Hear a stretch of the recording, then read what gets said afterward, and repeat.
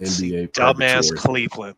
Like, just this idiot. And no, on top of that, to see the thieving Ben Wallace, who used to show up to get his paycheck in a Bulls uniform with a mask on his face.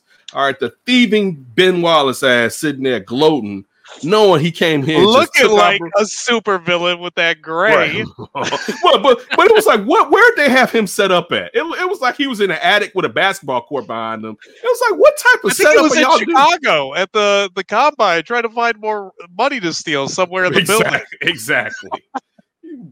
Oh my goodness, see that, man. What a horrible free agent. That might have been an all-timer. Oh, it was all-time horrible, man. Like, we thought he was gonna be straight, and Shuddy came here and was like, give me this check. Listen, I was rude at that point. I was slightly rooting for Houston, but I really wasn't, because I feel like Houston did this to themselves and they need to pay for it. So It's like you suffer more, Houston. OKC has like 10 million first-round picks for the next 7 years. They have 18.